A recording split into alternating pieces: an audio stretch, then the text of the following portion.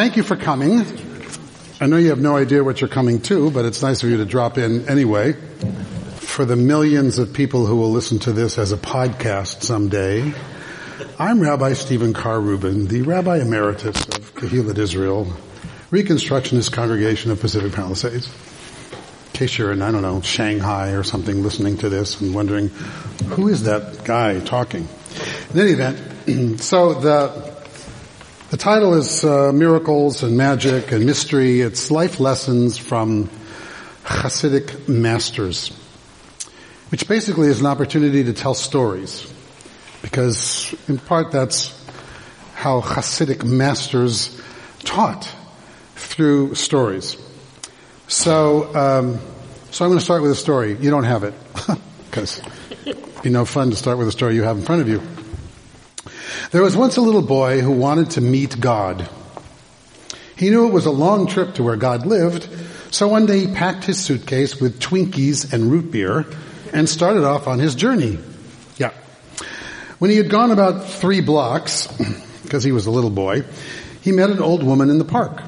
She was sitting on a bench just staring at some pigeons. The boy sat down next to her, opened his suitcase, and took out a root beer. He was about to take a drink when he noticed that the old lady looked hungry, so he offered her a Twinkie. She gratefully accepted it and smiled at him. Her smile was so pretty that the boy wanted to see it again, so he offered her some root beer. Once again, she smiled at him, and the boy was delighted. So they sat there, the two of them, all afternoon, eating Twinkies, drinking root beer, and smiling, but they never actually said anything to each other.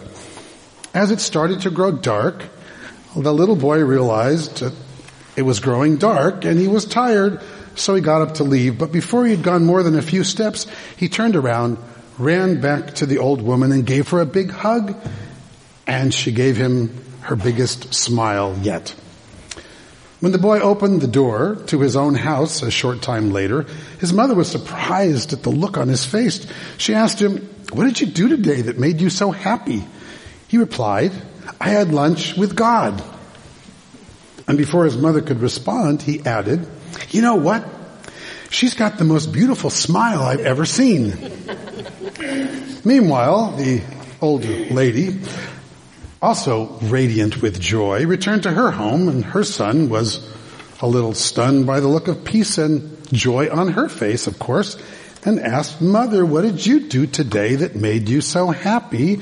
She replied, "I ate Twinkies in the park with God." And before her son responded, she added, "You know, he's much younger than I expected." Hasidic wisdom. No, it's not actually a Hasidic story. Unless I was a Hasid, then it would be a Hasidic story because I told it. It's now a rabbinic story because I am a rabbi and I told it. And that's how stories come to be and come to teach. You tell a story about the everyday miracles of life. And in the Hasidic tradition, this is a perfect example of searching for God. Because that very much is what is the goal of the Hasidic tradition. It's what in Hebrew/Yiddish they would call dvekus, which is the Yiddish pronunciation of the Hebrew dvekut, which is clingingness, connectedness to God.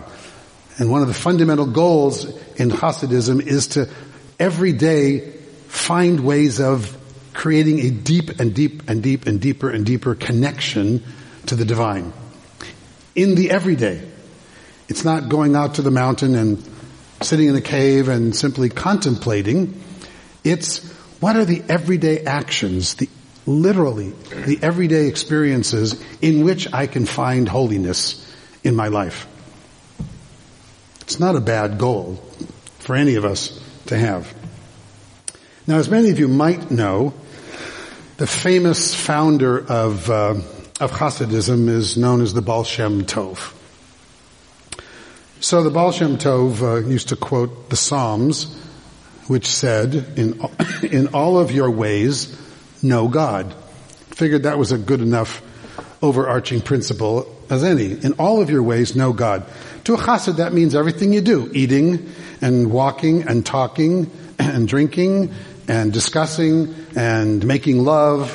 Whatever you do, you should strive with your whole being to consecrate your actions so that you experience a sense of divine bliss in those actions. So, the Baal Shem Tov's name was Israel ben Eliezer. 1698 to 1760 for those who like numbers. I don't. I forget them instantly, but I'll read them off to you for those who like that kind of thing. And he came to be known as the Besht, which was an acronym for Baal Shem Tov, the Besht, which literally means the master of a good name, Baal Shem Tov. And in fact, in the Talmud, when it asks, one of the many questions the rabbis ask in the Talmud is, what's the most important quality that anyone can have? And one of their most popular answers is a Shem Tov, a good name. So when you become the Baal Shem Tov, you become the master of the good name. Now, it's kind of a double entendre because it refers both to your own person, that is, what we normally think of as someone having a good name. I mean, when I say, if I use the phrase, a good name, like what do you think of? What do you associate it with? What do you think that would mean? Reputation. Someone has a good name, it's like, you say his name, you say Bert Kleinman, you think positive things, right? You hope. If you're Bert Kleinman, you hope. You hope that when someone says Bert Kleinman, they don't go, oh, that son of a bitch, that guy, he's cheated me in business or something. You want people to associate your name with integrity, with qualities that you admire. That's what having a good name means. But in this case, Baal Shem Tov, the master of the good name, refers to another name, which is Hashem, the name, with a capital T. The name is God, right? In all of its various forms. So the Baal Shem Tov, a master of a good name, was someone who was a consummate, brilliant, magic even, purveyor of the mysteries of the universe, because these individuals, starting with the original Baal Shem Tov, knew how to use the special private personal name of God, the Yud, He, Vav, He of the Torah, that's God's private name, to make miracles and to do magic. So when you read about Hasidic masters, you inevitably read stories about them doing as miracle workers, among other things. Not just teaching great lessons, but, they could do something called Kfitzat Haderech, which is, I'm late for my appointment in New York. Bye. Kfitzat Haderech means shortening of the road. They had the magic to use God's name for, travel. They could instantly zip somewhere and theoretically, all these magic stories. One of the most popular things that these Hasidic tzaddikim, these masters, could do when they knew how to use God's special name is protect the Jewish people. Because this whole school of Hasidism grew up originally in sort of the era of pogroms and era of little shtetls, an era of Eastern Europe and Russia where the Jews were always afraid, am I doing that? Afraid of what was going to happen next. God is talking to me, I'm not using the name right. So the Baal Shem, there was a wonder worker. In fact, it was this week's Torah portion that we just had, where God tells Moses, I'm going to give you my personal, private, special, secret name that I didn't give to Abraham, and I didn't give to Isaac, and I didn't give to Jacob. I'm going to give it to you. And God says it's Yud, He, Vav, He, those 4 Hebrew letters, which we generally pronounce when we read it in the Torah, Adonai. And if you literally read the way the vowels are written into the Torah, you could read it as, Yehovah, which is where Jehovah came from in the Christian readings of the Torah, and why God's name was thought to be in what Christians call the Old Testament, Jehovah, because they read it literally, even though that wasn't its intention. So, these Hasidic masters were scholar mystics, and they would write the name of God in amulets to protect you. You would carry them around. You can have your own little red strings and put little amulets of God's name there to protect you. Or they would use them to heal people, because they were allegedly miracle workers. Much as I am a miracle worker. That's why I have on my license plate, make miracles. I keep hoping my car will somehow make miracles, I guess, for people. I don't know. It does that for all of the valets who park my car. When I pull up to a valet, they always come back and go, great car. So, in any event, as with all, can't wait to see who listens to this podcast and goes, who is that rabbi again? Anyway, as with all great legends, the Baal Shem Tov began life as an orphan and was thought to be intellectually backward as a child. He was self-taught and he used to work, just so you would always pay attention to the teaching profession. He used to work in what was the cheder then, what was the religious school then, mostly just accompanying children from their home to the school and to make sure that they would get back and forth safely. And he would teach them dancing, and he would teach them melodies. He would teach them how to sing, because it's another one of the well-worn Hasidic ways of connecting with God is singing wordless nigunim. He married the sister of a local rabbi in his town of Brody in the Carpathian Mountains, and became known far and wide as a healer. And he adopted the goal of his life of trying to teach the commandment found in Deuteronomy that says, you should love Adonai, your God, and listen to God's voice and cleave to God, for God is your life and the length of your days. So that's the Dveikut part. He tried to figure out, what does it mean to cleave to God when you don't see some supernatural being walking around to cleave to? What could that possibly mean? And so developed his own understanding of what Dveikut was all about.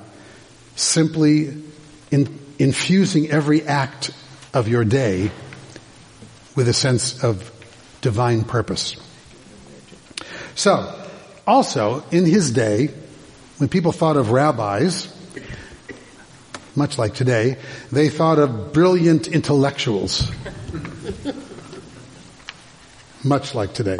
And the rabbis of the time were known to be those who would, immerse themselves into intellectual study of all of the details of the Torah and the language of the Torah and the letters of the Torah, and try to find the esoteric meanings of the words in the Torah.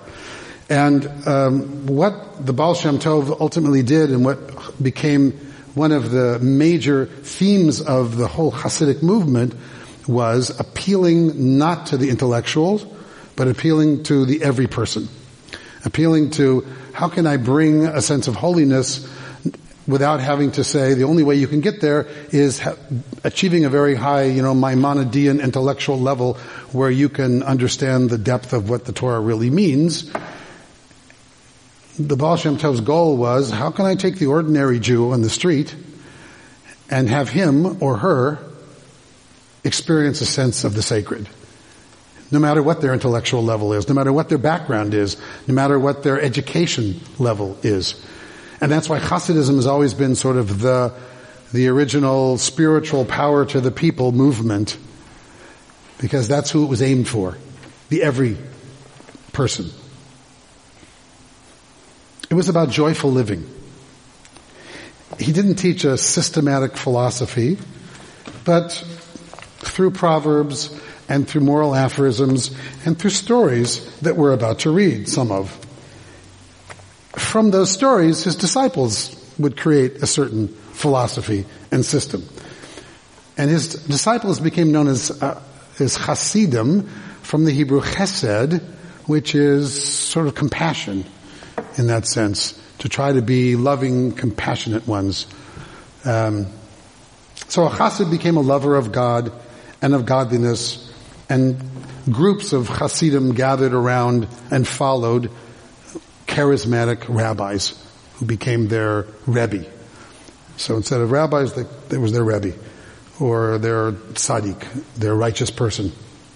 And the role of the Rebbe was literally to model the passionate love of God, and that's how the Baal Shem Tov ultimately taught as well. So, tell you what we're going to do.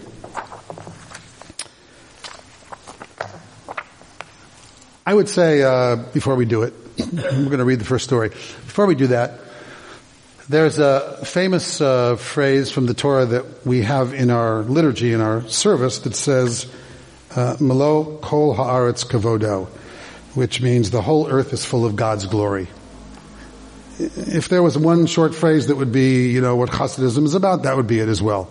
Melo kol haaretz kavodo. The whole earth is full of God's glory. You want to find God? Open your eyes. Literally, that's all you have to do. If you open your eyes, you see the miracles all around you, right? You either walk sightless through miracles, or you're conscious of those miracles. But according to the Chassid, the miracles are there anyway. The question, whether you see them or not, is up to you. God's miraculous world is there, which is why, as I often say, our tradition starts in the very beginning when you wake up in the morning with this whole series of blessings to open your eyes to the miracle of your life. So you open your eyes, you say, Modeh ani lefanecha, melech chai v'kayam, shechazarta bi nishmati bechemla, rabba emunatecha. If you're a traditional Jew, or me, you say, thank you God for giving me my soul back. Meaning, thanks I woke up, essentially. The older you get, the more grateful you are for waking up, right? I woke up, I'm on this side, I'm grateful. That's what that blessing prayer is really all about. It's, I open my eyes, I'm still here, thank you. And the notion I've often mentioned that in Jewish tradition, there's the idea that when you go to sleep, your soul leaves your body and hangs out with God and gets refreshed and rejuvenated, and then comes back into your body when you awaken in the morning. So, good sound system in this synagogue.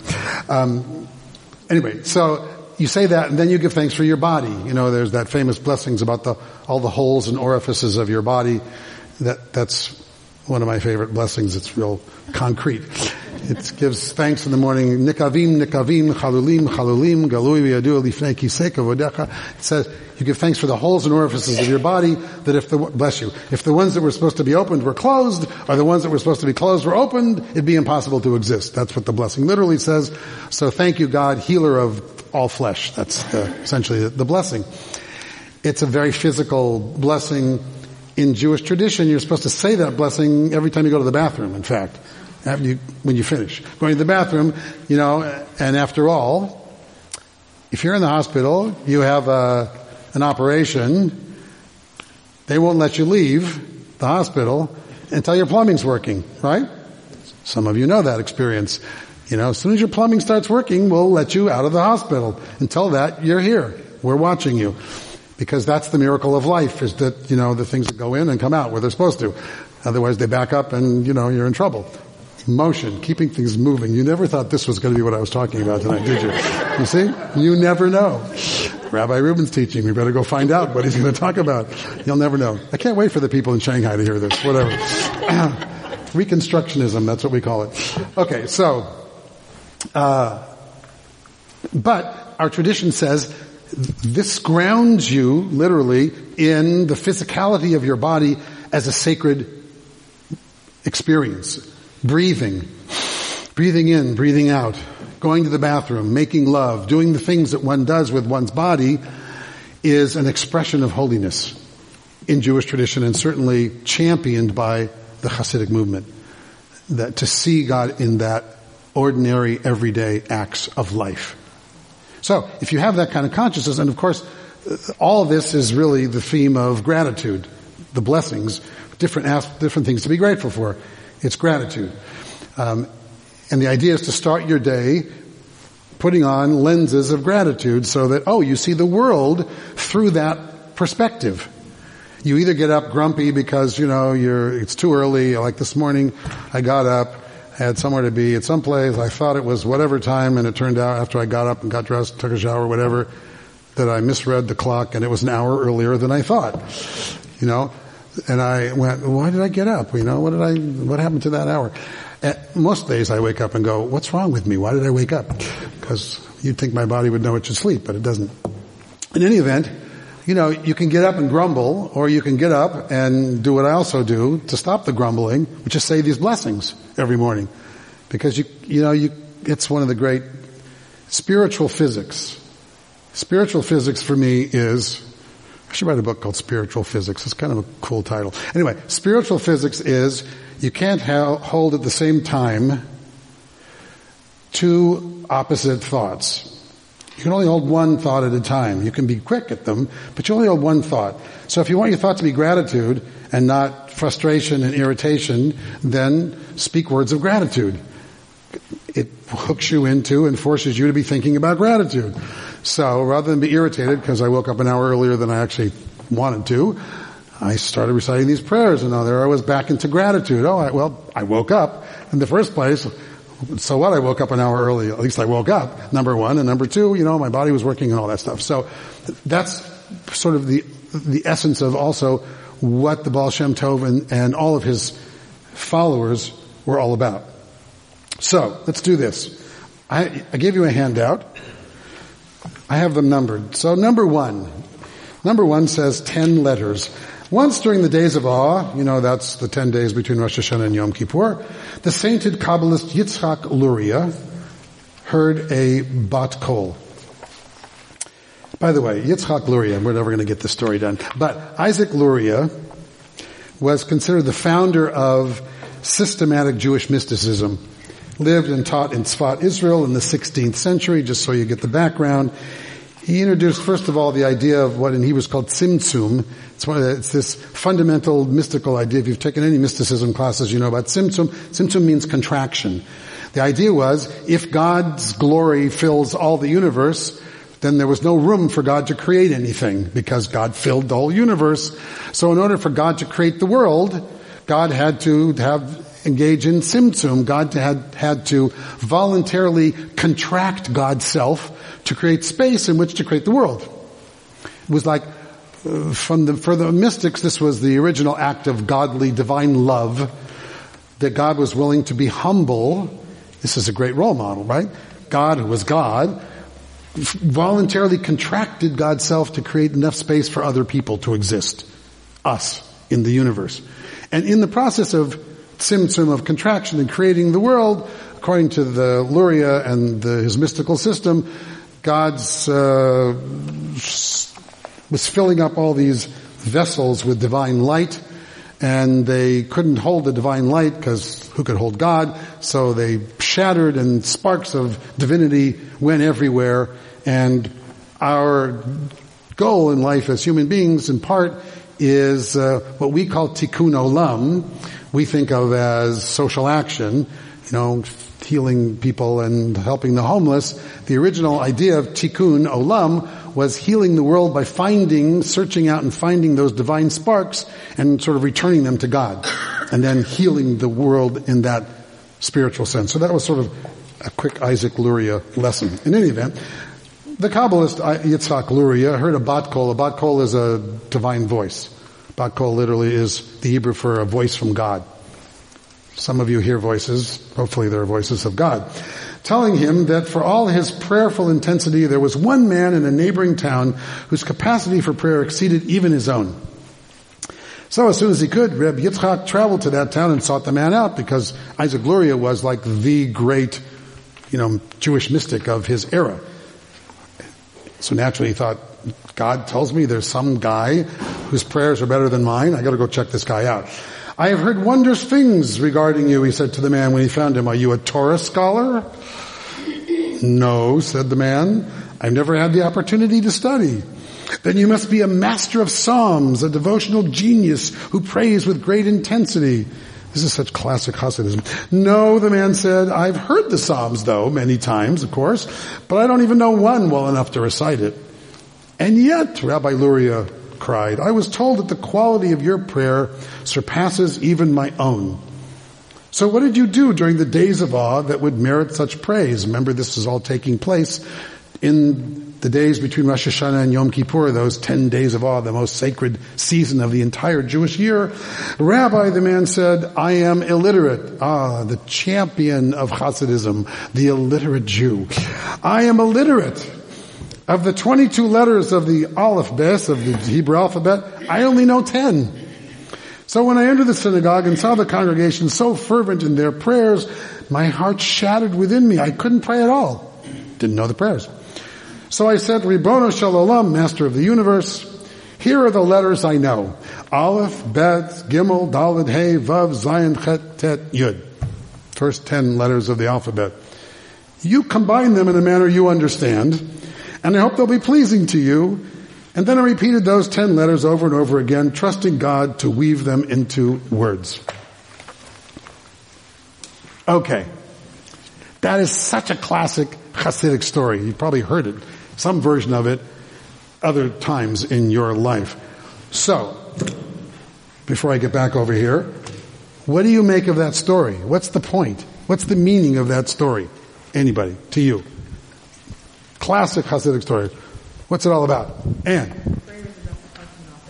Prayer is about the heart and not the head. Because the Hasidic movement is really an anti-intellectual movement. It's, they're constantly going to the intellectuals. So they took Isaac Luria, who was the great Kabbalist, also the great, intellectual, and they make him sort of I was going to say buffoon, that's the wrong word. Whatever you call that person in literature the foil, thank you. I used to be able to speak English. The foil of this story to a guy who says, I'm illiterate. So, prayer is of the heart and not the head. Okay, what else could you learn from this story? Cooperative effort. Cooperative effort. What do you mean? Well, between the prayer and God. It's not just one way. It's not just about you either. It's a connection. It's back to this dveikut, this clinginess, this connection. What makes this person who only knows the first 10 letters of the alphabet such a powerful prayer, according to God, because according to this story, Isaac Luria heard a voice from God saying, by the way, there's a guy in the next town who prays better than you do. Even though he only knew these 10 letters, as you said, he threw them up to God and said, okay, make something meaningful out of it, right? Here are the letters. It was a partnership. Prayer is a partnership. Prayer is an opening up to the possibility. It's also about possibilities. We tend to, show me, prove it to me, I'll believe it when I see it. Hasidism is about not seeing is believing, but believing is seeing. The other way around. In fact, spiritual life is very much about believing is seeing, and not the other way around.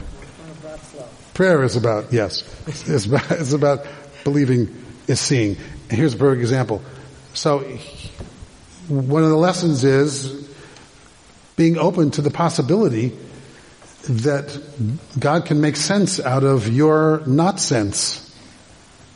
I mean, there wasn't any sense in Aleph, Bet, Gimel, Daled, Hey, Vav, Zayin, Chet, Tet, Yud. It's simply letters.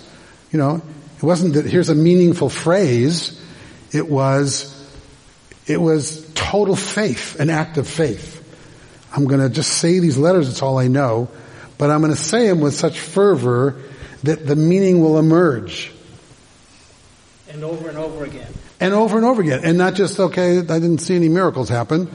It's what? It's chanting. It's like chanting. It is actually absolutely like chanting. It's what meditation is about. It's about, yes. What else? Yeah. I think it's partly saying that God is an emotion. It's partly saying that God is an emotion. It's not, it's very much as I said, an anti-sort of intellectual movement and very much an emotional grounded movement, all of Hasidism, that, although it's more complicated than that, obviously, but it's about emotion. Having the more pure you can tap into your own emotion, the more directly you will connect with the divine. It's back to what Ann said. It's a matter of the heart, not of the mind. Yeah. He had a personal relationship. Thank you. So Wayne said it was personal. It wasn't like he stepped into the room. Everybody's praying, whatever they're doing. They've got a prayer book. They have a machzor at the time. They have the High Holiday prayer book. They're reading the prayers. He went within, in that sense, and said, I don't even know that. I can't do that. I can't keep up with them. I don't know. Have you ever stepped into a service and had no idea what was going on and what they were reading and where they were? And it's like, and so he gave expression to his own inner soul, inner spirit. Very personal. What else? Yeah. He seemed to have his spirituality through no effort, almost like falling off a log. It just sort of happened by accident, and the naturalness of it. Yeah, he didn't need to have any training to do it. That's another one of the lessons of the Hasidic movement is, in this sense, you don't have to have training to have a relationship with God. You just have to do it. Oh no, that was Nike. You just have to, it's the Nike spirituality. That's my next book after this one. Nike spirituality. You just do it. And it's very much about just do it. It's like jump in, step off the cliff. All the images are very much, step off the cliff and have faith that there'll be a net there. Someone will catch you. Because if you have to have proof in advance that it's going to be okay, you'll never do it. And he trusted it would make sense at some point. And he trusted that God would make sense out of it. God would make sense out of it. Look, so much of everyone's on a spiritual journey in life. Everybody is. We're all on our own spiritual journey. We're all trying to make sense out of the world. We're all trying to make sense out of our own lives. That's what we do. And human beings, as I so often say, look, a throne. Human beings we're meaning makers. We make meaning out of everything. Something happens, we can't stand the possibility that it doesn't mean anything, so we decide it means something. We look back on our own lives and we take the arc of our lives and we give the story a meaning. And most of the time, very often, we give it a positive meaning. Some people give it always a negative meaning, but the idea is to give it a positive meaning. See, even these bad things that happened to me happened because it was going to lead to something good, right? That's the old story, which I also say all the time. It's the blessings and curses, and you can't tell which are which. And sometimes the blessings that start as blessings end up as curses, and the things that start as curses end up as blessings, and we all have those experiences. And that's part of this as well. It's having faith that even when you're going through a tough time, somewhere down the line, it'll make sense to you. You'll make meaning out of it. We make meaning out of simple acts. We make meaning out of everything. We do this. We take a cup, we put wine in it, we go, Baruch atah Adonai Eloheinu melech haolam borei, and we suddenly turn it into a Kiddush cup. This coffee cup could be a Kiddush cup, right? If I was at camp and, we were doing this with grape juice, and it would be a Kiddush cup, just as much as whatever silver cups around, right? And we do that with everything. You light a candle, and if it's on a birthday cake, it means one thing. If it's in a Yortzeit glass, it means something totally different. If it's on a Friday night, and you're lighting them at home, ushering in Shabbat, it's something. If it's a part of a Chanukiah and a menorah for Hanukkah, all of a sudden the candle means something else. But it's all the same. It's wax and a wick, and you light it. So what does it mean? It means whatever you choose to make it mean in that particular moment. That's what we do, we human beings. probably more than our pet dog and cat and whatever. Probably, I don't know how they think, but I'm projecting that that's one of the things that sets us apart from animals is that we make meaning out of all those things, although they probably make animal meanings out of things. So I'm not going to go there because my daughter would kill me if she heard that anyway. I think she's got 12 dogs at home right now. Gable's a dog rescuer, so if you ever need a dog, have I got a dog for you? I got 12 of them for you, as a matter of fact. Anyway, so here's this simple, cute story, but it's much more than a cute story. And all these stories are more than cute. But they are a means to an end, and the end is opening our eyes to experiencing the sacred. Yeah.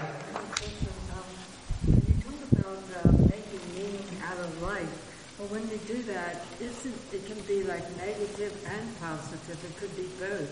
So how do you try to get away from the negative and do the positive more? Because there's both, and it's hard to deal. Sometimes you don't know if you're dealing with negative or positive. It's confusing to me. Life is a little confusing, yes. So yes, for those who couldn't hear, what was pointed out was that we make meaning, but life is filled with positive and negative experiences. What we draw from those experiences often is both positive and negative. And very often for many of us, there are long stretches in our lives when it looks like, feels like, we have a lot more negatives going on than positives, which I think is what you're saying. And so what do we do then? How do we turn ourselves, tshuva, how do we return to experiencing things more positive than negative? Gratitude. Right? So, gratitude is one of the ways we do that. Look, you can't always do it.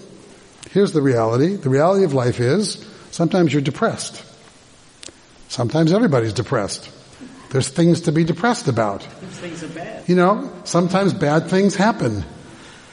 Harold Kushner became very wealthy writing about when bad things happen to good people, because bad things happen to everybody. Good or bad people. Every person has things happen to them, has tragedies in their life. Everybody experiences loss. For example, one of the fundamental experiences of humanity is loss. Learning to live with loss, learning to cope with loss, learning to experience loss, learning to transcend loss, learning to live with loss is one of the number one primary fundamental challenges of living for everybody at every stage of life from birth. We get born into loss, kicked out of the womb, big loss, right? You're in the womb, you're safe, everyone's taking care of you. Suddenly you're getting strangled to death. That's why you get out. Suddenly you're being choked to death. Suddenly you're being like, you're dying, you have to get out of there. And so you fight your way out. More or less. You get kicked out. Or someone takes you out, or whatever. From birth, we're wrestling with loss our whole lives. And successfully learning to live with loss is one of the ways that we swing the pendulum to the side of positive as opposed to the side of negative, knowing that loss is inevitable. You don't get to vote on whether you're going to have losses in your life. Everybody has them. Yeah. Somebody? Yep. No, I thought you both had your... Yeah. There's another dimension to this. Yes.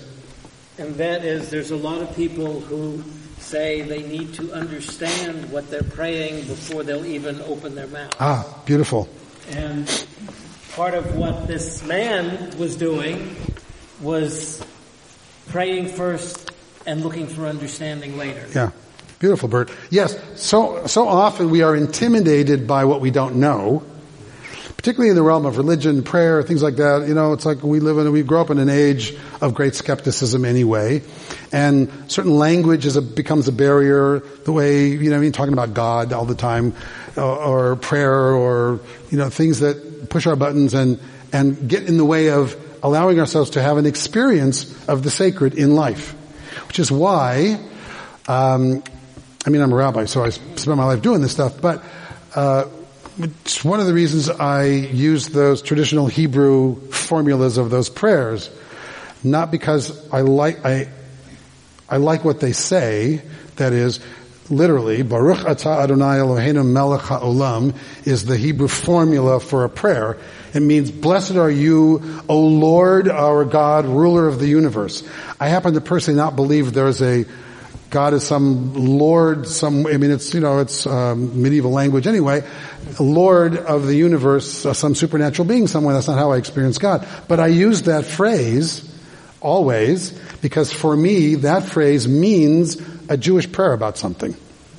That's what it means.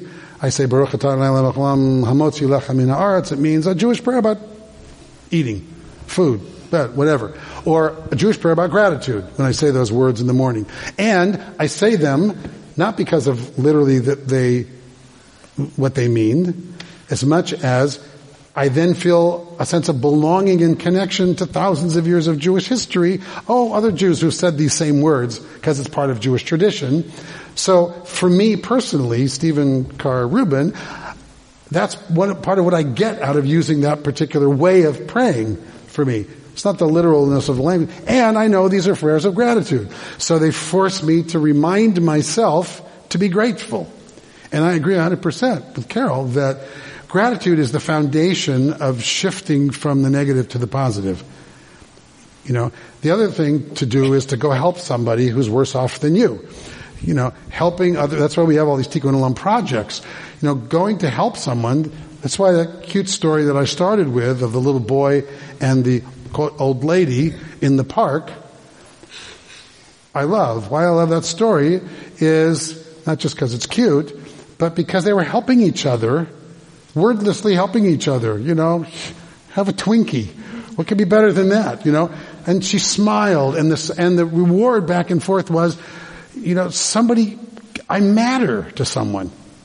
And ultimately, one of the ways that you shift get out of your own way of the negativity, which is real in life, and not diminishing it at all. We have things. We don't feel well. We have physical challenges.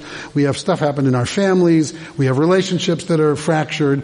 We have, fear out in the world. We have lots of things of which you could, surround yourself with negativity.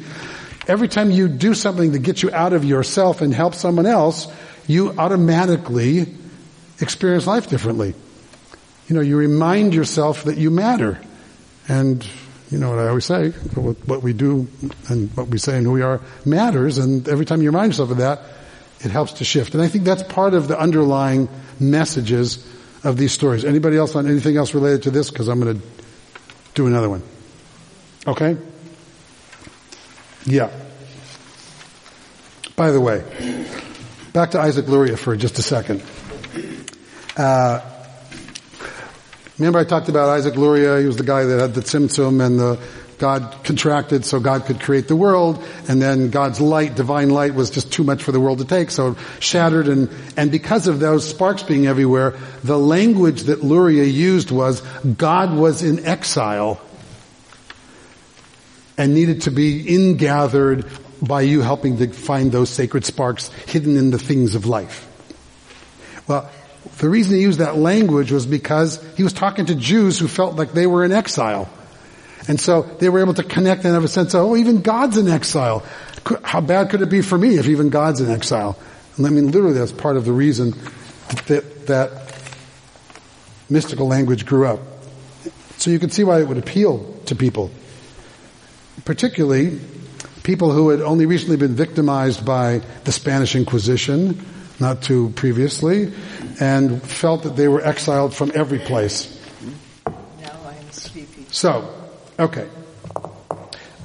Number 2. I'm going to drive you all away, but I like that. That's okay. Reb Yaakov Yitzchak I can't even pronounce this myself. Anyone have a good pronunciation of Pishcha? It's Pishcha. This just shows how brave I am that I would actually put that in here. Rabbi Yaakov Yitzchak, 1766 to 1813, came to be called the Yid HaKodesh. That's the greatest name. The Yid HaKodesh. He's the holy Jew. He's the Yid HaKodesh. That's what he became called, the Yid HaKodesh, because of his passionate emphasis on moral self-improvement. Okay, so Reb Yaakov Yitzchak once ordered his senior disciple, who was Reb Simcha Bunim, Simcha Bunim, 1765 to 1827. Before becoming a chassid, Simcha Bunim was a pharmacist and a businessman, traveled widely, and he spoke fluent German and Polish, and he devoted himself to teaching the importance of attaining the proper internal spiritual states before engaging in every mitzvah. I know it doesn't make sense, but we'll get there. Okay, so Reb Yaakov Yitzchak ordered his senior disciple, Reb Simcha Bunim, to make a journey to a distant hamlet. When he inquired as to the purpose of the journey, the Yid HaKodesh remained silent. So what's going on so far? No communication. Yeah. The Rebbe is Yaakov Yitzchak, tells his disciple, sends him on a mission. They like to do that. They send without telling him why. By the way, what does this guy's name mean, Simcha Bunim? Simcha Bunim is Simcha's joy, but that was just his name. Okay. Yeah.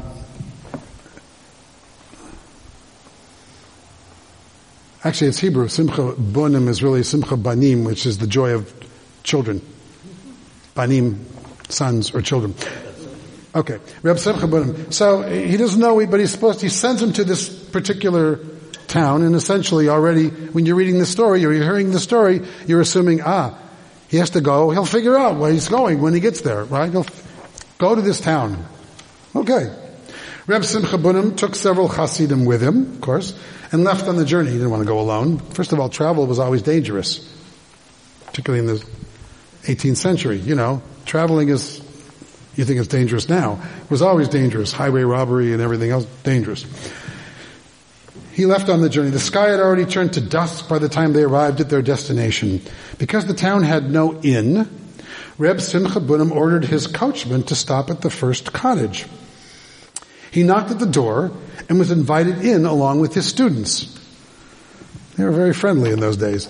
Imagine, someone with his coach knocks on your door and's got his students with him. Hi, just passing through. Okay. He knocked at the door and was invited in. When they asked whether they could join their host for dinner, the man replied he had no dairy food and could offer them only a meat meal. Because there was a bunch of Jewish people, and they kept kosher. It's either meat or dairy. They didn't know what they ate, what their dietary traditions were. So he said, I can only offer you a meat meal. Instantly, the Hasidim bombarded the man with questions about his level of kashrut. So the guy says, he's this humble guy, opens his home. He says to these Hasidim, okay, I'm happy to feed you, but I only have meat. And you know how it is with some Orthodox Jews. They care more about how the meat was slaughtered and how you can prove what are the kashrut, the level of kashrut. Is it kosher enough for you? And I don't know. Who's the butcher? I don't think that butcher. You got from this butcher, it's kosher enough. This butcher, not so much. Arguing over whatever. So that's what the Hasidim started doing, right? Who's the shochet? Who's the slaughterer? They demanded to know. What's the level of kashrut? Were the animal's lungs free of even the smallest blemish? That's part of what the shochet is supposed to do to make it kosher. They're not supposed to have any blood. You're not supposed to eat blood, right? In the Torah it says you don't eat blood. That's why you have kosher salt and everything. It draws out the blood. Because in the Torah it says dam hu hanefesh, that blood is the seat of the soul in the Torah. So you don't eat someone's soul, you take it all out. So one of the ways that you make sure something is kosher, meat is kosher, is they have to make sure that the lungs are clear of any blood. Otherwise it's not kosher. So they're asking all these delightful questions. Was the meat salted sufficiently to draw out all traces of blood, as was required by law? The interrogation would have continued had not a commanding voice from the back of the cottage called out to them. They turned their attention from the owner of the house to a man, in most Hasidic stories, dressed as a beggar. Hasidic stories loved beggars. Beggars were it. Because, nobody challenges your sense of propriety and who you are and everything more than walking in front of Ralph's and seeing that woman who's now living on the street in front of Ralph's, trying to figure out what to do. You walk by, you say hello, what do you do? Right. So, a beggar, sitting near the hearth, smoking a pipe. They turn around. This is quite a scene. There's, in the midst of everything else, there's a beggar sitting in the house, smoking a pipe. They hadn't quite had the Surgeon General's rules yet, so they were smoking a pipe. My dear Hasidim, the beggar said, with regard to what goes into your mouths, you are scrupulous. Yet regarding what comes out of your mouths, you make no inquiries at all. When Reb Simcha Bunim heard these words, because he was smart, he knew the reason for the journey. He nodded respectfully to the beggar, thanked the householder for his concern, and returned to the wagon, saying to his students, okay, come on, we're now ready to return. To Pishcha. They didn't eat. They didn't eat. They didn't eat anyway. So, another classic Hasidic story. Love this story. Okay, so what's the story teach? And the lesson is, what? First of all, some people are very picky about picayune things. What else? What do we learn? Yeah. Being able to identify what really matters. Being able to identify what really matters. What really matters. For the students, who of course were students, this is the difference between being a student and graduating and being out in the real world, right? When you're a student, all of a sudden the theoretical things are really important. Big, important things. It's like my approach to interfaith marriage. It's a perfect example. I was a rabbinic student, these many decades ago. I was a rabbinic student 45 years ago. No, 45 years ago. Sorry. I've been around my 40 years this year. God, I'm old. In the 5 years I was in rabbinic school, we had lots of conversations in rabbinic school about interfaith marriage. And would you officiate in an interfaith marriage, and under what circumstances would you officiate, and what should the rules be, and what should the requirements be, and all that stuff. And I had a whole list of them because I was a student, and that's what we do. We talk about all these things. And then I got ordained, became a rabbi in 1976, May, 40 years ago. And the first thing that happened was, dear friends of mine called me up and said, we're getting married. And I went, how fantastic. And they said, will you marry us? And I said, of course I'll marry you. And then as I heard the words come out of my mouth, I realized, they're an interfaith couple. And I realized on the spot, fortunately, my first month as a rabbi, people were more important to me than whatever rules were out there for somebody somewhere that somebody made up. And from then on, literally for the last 40 years, I've always put people first. So it's like, this is about people. It's not about whatever. And if you take care of people, the rest of, Jewish civilization will take care of itself anyway. So for me personally, in my own rabbinate, it never became an issue anymore about officiating, not officiating. I officiate for anybody, for anything, everywhere. Dogs and cats, whatever. Everybody. I've done weddings where nobody is Jewish. Literally, I've done it. Except for me. I was the token Jew. Yeah. Anyway. And so, how did I get on that? The words. That's right. So, what's important? The issue was, as Wayne said, figuring out what's important. Arguing over the details of whether there's a speck of blood on the lung of the animal is not what's important. The guy was opening his house, opening his home to strangers and saying, welcome, I'll feed you. And all they could do was give him the third degree about how kosher was his food before we're going to eat it. Creepy. What else can we learn from this story? The words are about interpersonal relationships.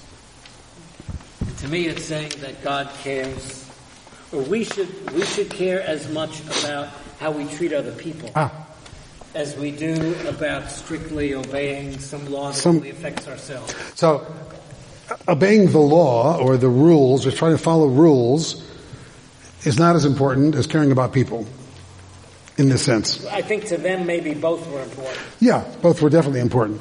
But part of the lesson of the story is, if you only do one and not the other, then you may be following the letter of the law, so to speak, for the lawyers here, but not the spirit of the law, which is supposed to be about the quality of society, right?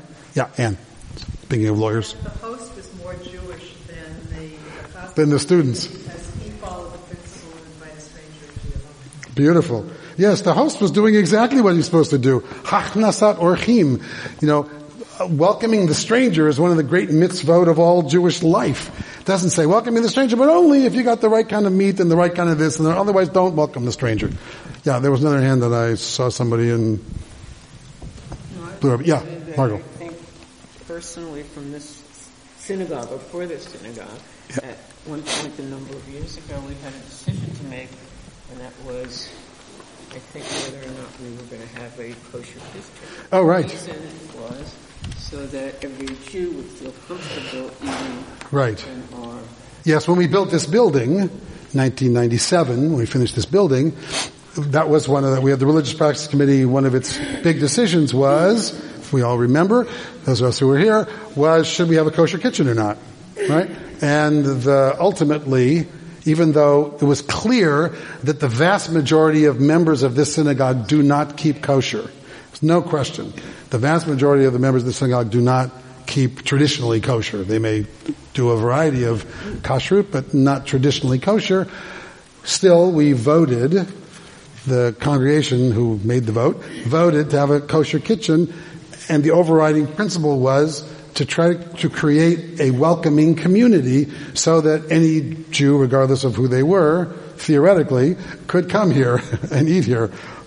They don't necessarily, but they theoretically could come here. Except for when they're this kind of chassid and they come and they go, wait a minute, I don't like your kashrut, which we have not kosher enough. That's exactly what they do. And they go, no, we're not going to do it. We'll bring our own food in from the American Airlines or something, more kosher American Airlines and those plastic things that they hand out, that disgusting kosher food. Yes. So, what else can we learn from this? Anything else from this story? Yeah.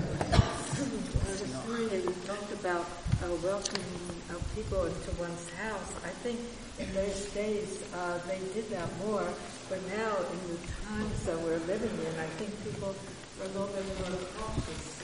Do you feel that way? I mean, it's even, what I'm saying, it's even based on coming into the synagogue. Now, you have to have people looking at your license plate or your driver's license. It's a feeling like you're not welcoming people in as much as more skepticism, there's more things going on in the world. Does that play into welcoming people in your house? It's not the same, isn't it? So your comment is twofold. One is, this seems to reflect an era of time in which it was a broader custom to welcome people into your home, strangers into your home, travelers, people who are passing through, particularly in Hasidic stories. Yes, that's true. But, because they had to go somewhere, otherwise the story wouldn't go anywhere. But the idea of, look, there's a reason that one of Abraham's, in the Torah's great qualities is exactly this, and that he's known for Hachnasat Orchim, that, welcoming the stranger into his tent. And that's one of the number one fundamental commandments of Jewish tradition is to welcome strangers because, as the Torah so often says, more than anything else, we know the heart of the stranger because we were strangers. We were strangers in the land of Egypt. So we know what it's like to be a stranger, so therefore, we'll all tell Donald Trump, therefore, you're supposed to welcome the stranger. And your other comment was that the era in which we are living, particularly this particular year, is one of heightened fear and paranoia about strangers. Xenophobia, I suspect, is the correct technical term for that. We're afraid of the strangers. And we have a society that seems to very loudly, continually reinforce our fear of strangers, whether justified or not. And yes, I think it's a big challenge. I think if I were giving a high holiday sermon right now, that would be what I'd be talking about. It may be what I'll be talking about when the holidays come around by then too. Who knows? But exactly, because it is such a big issue, our fear of the other and our, how we position ourselves relative to strangers and the emotions versus the intellect and the facts versus, our perception. Because Perception is everything in life. Attitude is everything in life. So yes, I think that is part of what's revealed in this kind of story. And part of this is a longing, part of the reasons I read these stories, is a kind of longing for some of the qualities of yesteryear that we cherished. Some of those. Yeah. This story, and a lot of these stories are part of the historical perspective of the Jews. It was not unusual for Jews to travel and bang on a door and stay somewhere. Yes. They did this all over the world. Yes. And there were, they could. In fact, trade went that way. Jewish trade went from, you go and you knock on the door and you are welcome in the community if you were Jewish. How they became traders around the world. Yes. Because they could go a day's journey and stop. Yeah. And then they go another day and stop somewhere else. Maybe they stay a week. They would expect the other people to do the same to them when they came through their place. Yes.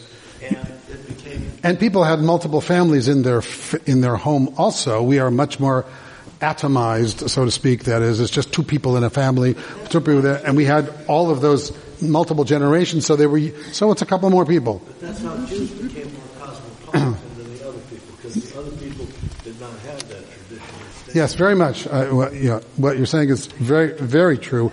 That was how Jews traveled around the world, knowing, look, many of the people in this room, I suspect, if you had a child at some point traveling to Europe or someplace and said, if you get in trouble, find a local synagogue and knock on a door. At some point in history, people used to say that all the time. You're going to be in a strange, if you get in trouble, go find a synagogue. Well, my forebears were peddlers. Some of them. Your forebears were peddlers. What did they peddle? They literally carried a bag on their back and went from town to town. Yeah. Where do you suppose they stayed? In the Ritz? Right. Probably not. Yeah. Today, when I travel, I always check where is the Chabad. Because they'll take you in and you can have Shabbat dinner with them. Right, because I do. Speaking of Chassids, yes. I go to the service because it's really a service as opposed to... And that is their tradition, yes. And their tradition continues. After all, Chabad started as became one of the major Hasidic movements of our time. It's the biggest Jewish movement in the world. Yes. This also exists today, believe it or not, in Islam, in the Muslim world, where hospitality is an extremely important value. I was recently in the Islamic Republic of Mauritania. Of course you were. Of course you were. I asked someone from the American Embassy who I was working with if there was much extremism there. And he quoted the ambassador as saying the only thing that the Mauritanians are extreme about is hospitality. Beautiful. And sometimes it gets overlooked. Yes, it's also a Middle Eastern sort of thing. Yeah, that is, any part of the world that relied on traveling, on itinerant, people coming and going, people coming and needing to have hospitality as a value so that you wouldn't die. Literally, so when you got to a town, someone would take you in. Hospitality became one of the fundamental values of those societies. So throughout the Middle East, caravans and wandering, look at the whole Torah. The whole Torah, Abraham, Isaac, Jacob, Sarah, Rebecca, Rachel, Leah, what were they doing? They were wandering place to place, going place to place. That was the custom, that was the tradition, that's how they lived, that's how everybody lived. So it grew up as a part of that tradition. So this too, the power of Hasidic stories is the values that it teaches. Mostly they're cute. They have a certain cuteness to them. But the values that you've, articulated, that people are more important. What are your values? What are your priorities? What this Rebbe, Simcha Bunim, I forgot his name already, what Simcha Bunim said, now I know why we came. It's because I heard this and I realized from the beggar. By the way, the beggar is usually Eliyahu Hanavi. Elijah the prophet is usually the beggar there. Except for one Passover when we opened the door for Elijah and a cat walked in. I remember that one. Elijah's the cat. We named our next cat Elijah because you're supposed to do that. In any event, Elijah's usually, the last person you want to see is the beggar. Because they're dirty and they smell and they're whatever and you don't want to be with them. And so those are always the stories of redemption would have come except for that, nobody fed the beggar kind of thing, because they didn't recognize that this was Elijah the prophet waiting to see the quality of our society. And the quality of our society very often in our tradition is measured by how we treat those most vulnerable. That's how you measure the quality of your society. Not by how you treat people who are rich, people who have everything. It's people who are poor and don't have everything, who are the most needy. How we treat them as a society is the measure of our society. Right? The rest of us can take care of ourselves. So, yeah. Yes, dear. Are you able to tell us where it says in the Bible that we should open our home and be hospitable to the stranger?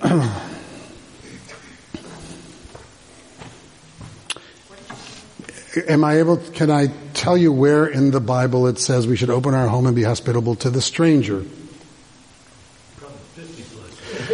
Well, it says about 36 times in the Torah that you should the heart of the stranger.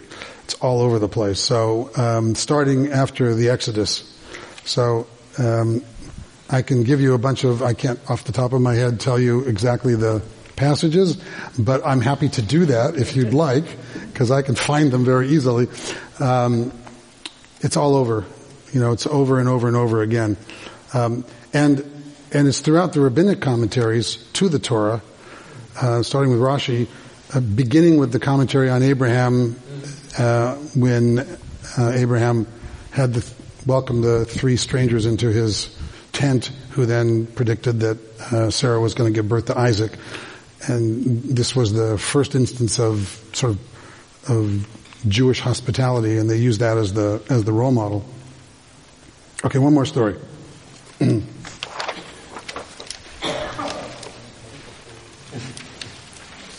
Okay. You don't mind. I like this one because it's called The Frog Song. Ribbit. Okay, when Dov Ber, who was Dov Ber? Dov Ber was known as the Maggid of Metzrich. Because Maggid means teacher. Maggid is a word to just teacher. From the town of Metzrich. Lived in 1704 to 1772. Just so you get a sense of when these were all 18th century people. Dov Ber, the Maggid of Metzrich, he was a towering intellect. This man, the Maggid of Metzrich, he was a great intellectual teacher.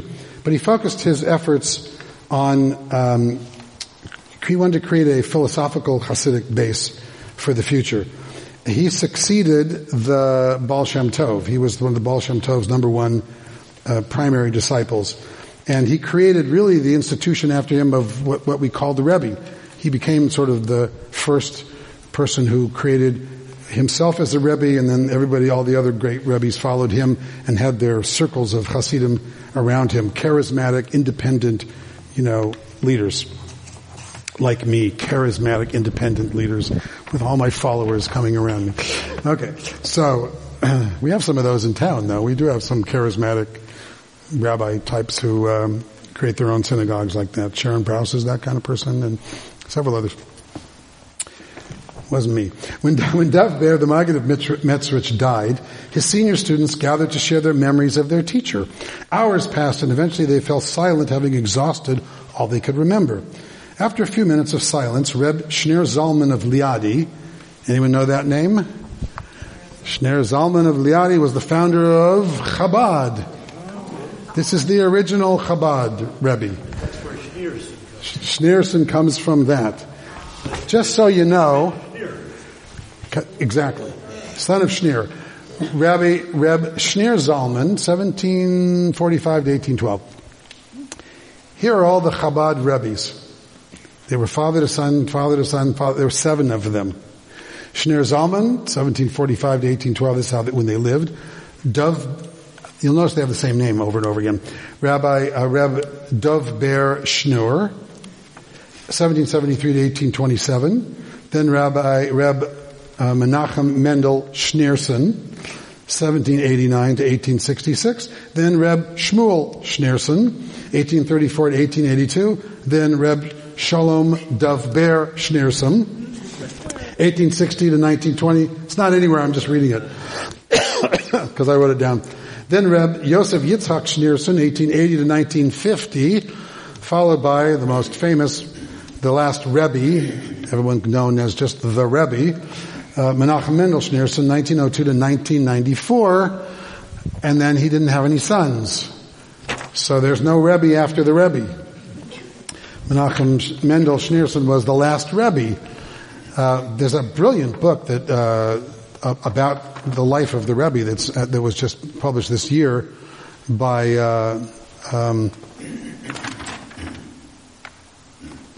my brain went. I'll tell you in a second. He died in 1994. When he died, all the Chabad Hasidim said he was the Messiah, and so that's why there wasn't any son after him, and he's just waiting to redeem everybody. But he is the one, really, Menachem Mendel, the last Rebbe, who really created the Chabad that we know. And, the Rebbe's army of sending out literally hundreds and hundreds and hundred thousands, really, of shlichim, of people to everywhere in the world, so that everywhere in the world you can go, you can find a Chabad Rebbe somewhere there. They go out, they are the Mormons of Judaism. They go out on a mission. I mean, they are. They're the only ones who are willing to go to any community, set up shop, and do whatever they need to do, and live there. What made him leave Europe? So, what made him? Maybe you know that. Maybe. No, I don't. I don't remember. He was he was a very educated man. He studied at the Sorbonne. He studied, and so he, part of it was his intellectual pursuits. And then I think it was just anti-Semitism that had him come to the United States. In any event, the original founder of Chabad, Reb Shneur Zalman of Liadi, spoke. Our teacher was a sage of infinite wisdom, but some of his action can be a bit confusing. For example, we all know that our Rebbe used to leave his home at dawn each morning and walk along the lake where the frogs congregate and croak. What I wonder is, do any of you know why he did this? The Hasidim looked one to the other, but none spoke. Reb Shneur Zalman then answered his own question, because that's what rabbis do. They ask questions they know the answers to, so they can answer their own questions. That's what we do. That way we sound smart, because we only ask questions we know the answers to. That's why we shouldn't let you ask any questions. This is what I think. We learned from Perek Shira. Perek Shira was a Hasidic text, a book, that when King David finished writing the book of Psalms, he called to God and said, "Is there any creature who sings more praises to you than I?" Suddenly, a frog hopped up in front of him and said, "What arrogance," because, of course, frogs talk, particularly in a Hasidic story. The frog said, "What arrogance, even for a king. I, for one, recite far more songs of praise than you, and each of my songs contains 3,000 interpretations.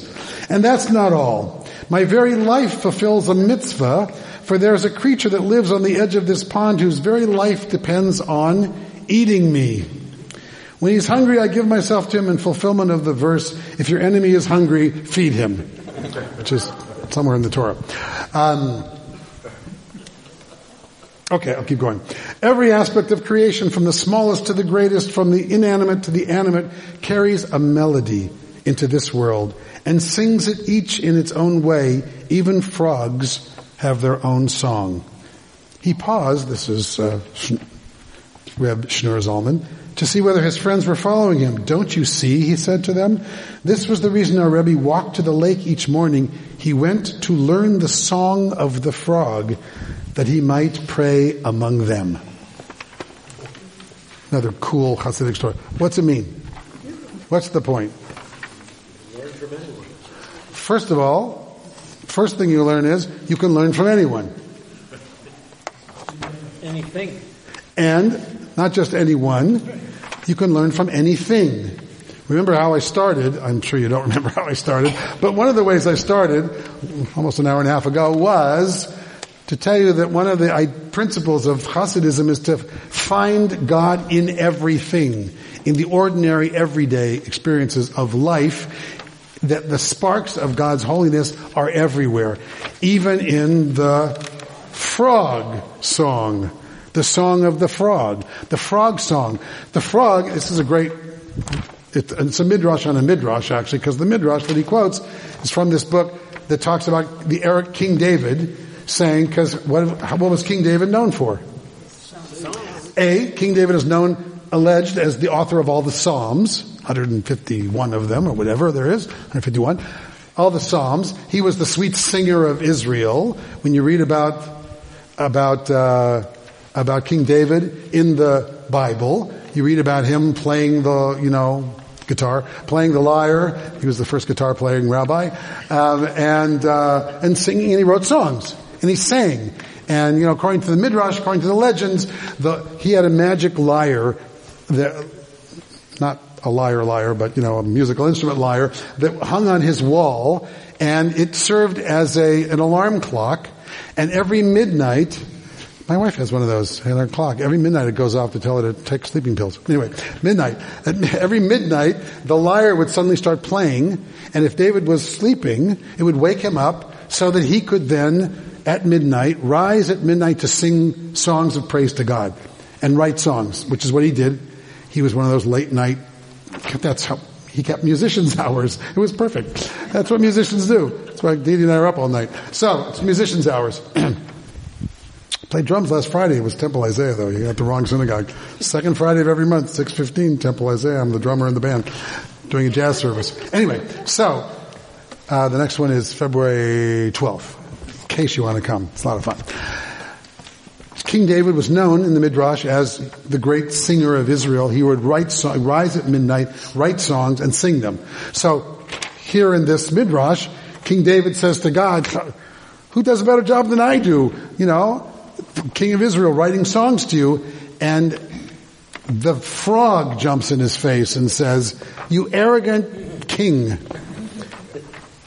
I do a better job than you do. I mean, have you ever heard frogs singing at night? You want to kill them, right? Yes. It's like you're out in the woods and there's frogs doing, and they never stop. They're singing all night long. So which is where this cute story comes from, because anybody who really lived in the woods, lives by a pond, knows that it's incessant noise all night long. And so they said this is the very frogs and crickets and whatever of the world singing praises to God. Better than we do. Better than even King David, because he's the ultimate. It's like Kal v'chomer. It's a sort of the way the rabbis talk. If a frog's better than King David, clearly going to be better than you and me. Right? Because the whole earth is full of God's glory. That's the principle. Melo chol haaretz kavodo. The whole earth is full of God's glory. You either hear this fakakta frog's noise at night when you're out in Park City or wherever you go, whatever noises you hear over there. When you're out somewhere in some beautiful setting and you hear nature and it's loud. It's a good season for snow, isn't it? Boy, there's snow everywhere. And you get irritated, or you hear it this way. This is the answer to your question, by the way, earlier. You either hear the frogs and go, would someone shut those frogs up? Or you hear the frogs and you go, someone's singing to God. Someone's praying. It's the universe praying. I mean, how different would your attitude be if you literally said the universe is praying? See? So, if you look at these three stories, and if you cheat and read ahead. I knew you would. I should have just handed out one at a time. So you get these consistent themes of the uneducated is wiser than the educated person. The low person's better than the high person. More noble than the rich person. Because there's more of them. Actually more complex than the sophisticated person. Yeah. So what is it about Hasidim that has this devaluation of intellect? It's an anti-progressive theme, right? It's almost going backwards. So why is that? Why am I spending time doing this? No, but I don't. I'm here. I don't understand. So that's why I'm the simple one, right? So I'm asking. It's for you. It's perfect. You found your. What am I missing? What is so attractive about this? Okay, so two things. First of all, I like stories. So for me, it's what wisdom you can learn from stories, any story. That's why I'm always telling stories when I'm doing sermons, because I like the story thing. And I like the methodology of storytelling as a way of teaching values and lessons. And you get to choose what the values are and the lessons are you want to learn from this. Yes, in the context of Hasidism, and I said the same thing, you're 100% correct.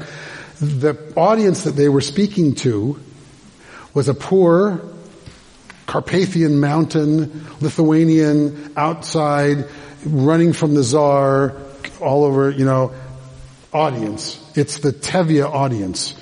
It's the fiddler on the roof audience that they're speaking to, these rebbes. And they are trying to elevate these people who are downtrodden and give them a sense of meaning and purpose and holiness in life, in their lives which sucked and were fearful. And that's where this comes from. It comes from, how do I speak to the person who says, what are you talking about? Look at my life. Look at how poor I am. Look at how difficult life is. Look at how fearful I am. Any moment, my life is in the hands of some local, governor who may decide, I think it's time to get rid of all the Jews. And that's the Jewish experience in all these places over and over again. This was an attempt at the rebbes, the teachers, to instill in those lives with a sense of holiness and elevation.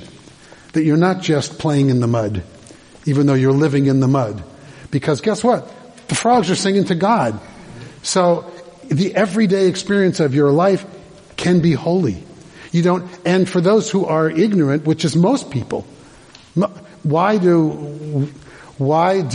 the Reform movement starting in the 19th century in Germany, and then all the subsequent progressive movements of Jewish life, one of their great innovations was preaching in the vernacular. Because nobody understood the Hebrew. Small numbers of people understood the Hebrew anyway. They learned things by rote, but they didn't know what it meant. It was like meaningless to most people. So in order to make religion, Judaism, meaningful, they wanted to speak in a language that people could understand. So that was one of the great innovations, starting with the Reform movement and everybody else after that, to speak in a language that people could understand. This was the Carpathian Mountain version of that, so to speak. The Baal Shem Tov saying, how do I speak to and inspire people whose lives are difficult, painful, fearful all the time, and ignorant. And most of them don't have an education.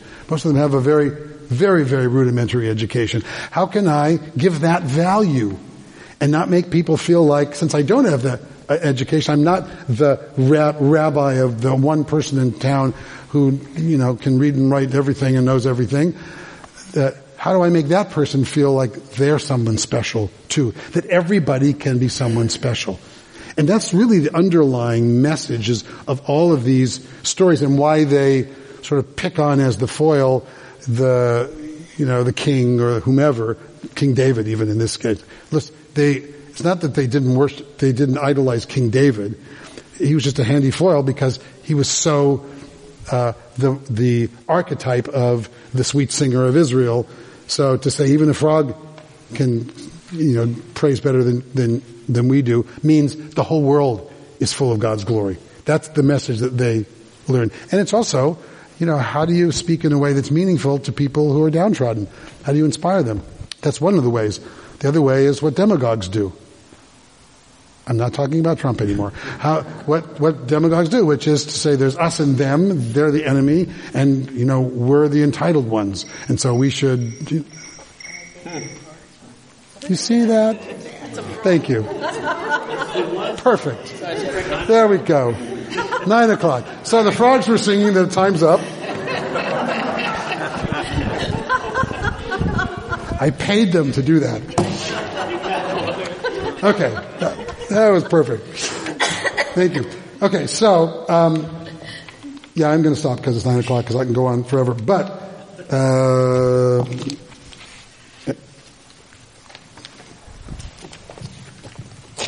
one final story that you don't have, short, along the lines of everything we've been talking about. Reb Avram Yaakov of Sadagora was once sitting with his Hasidim. Their conversation was light, covered many topics. Almost as an aside, Reb Avraham Yaakov said, "You know, my friends, it's possible to learn great truths even from inanimate things. Everything can teach us something." Taking the Rebbe's statement as a challenge, one Chassid asked, "So tell me, Rebbe, what might we learn from a train?" The Rebbe answered that because of a single second, you might miss the whole thing. And from a telegraph, see how old this is, isn't this cute? From a telegraph, another student asked, "What might we learn from a telegraph?" The Rebbe answered that every word is counted and that every word carries a cost. And the telephone, Rebbe, yet another Chassid asked, "Tell us, what can we learn from this?" "Ah," said the Rebbe, "we learned that what you say here can surely be heard there."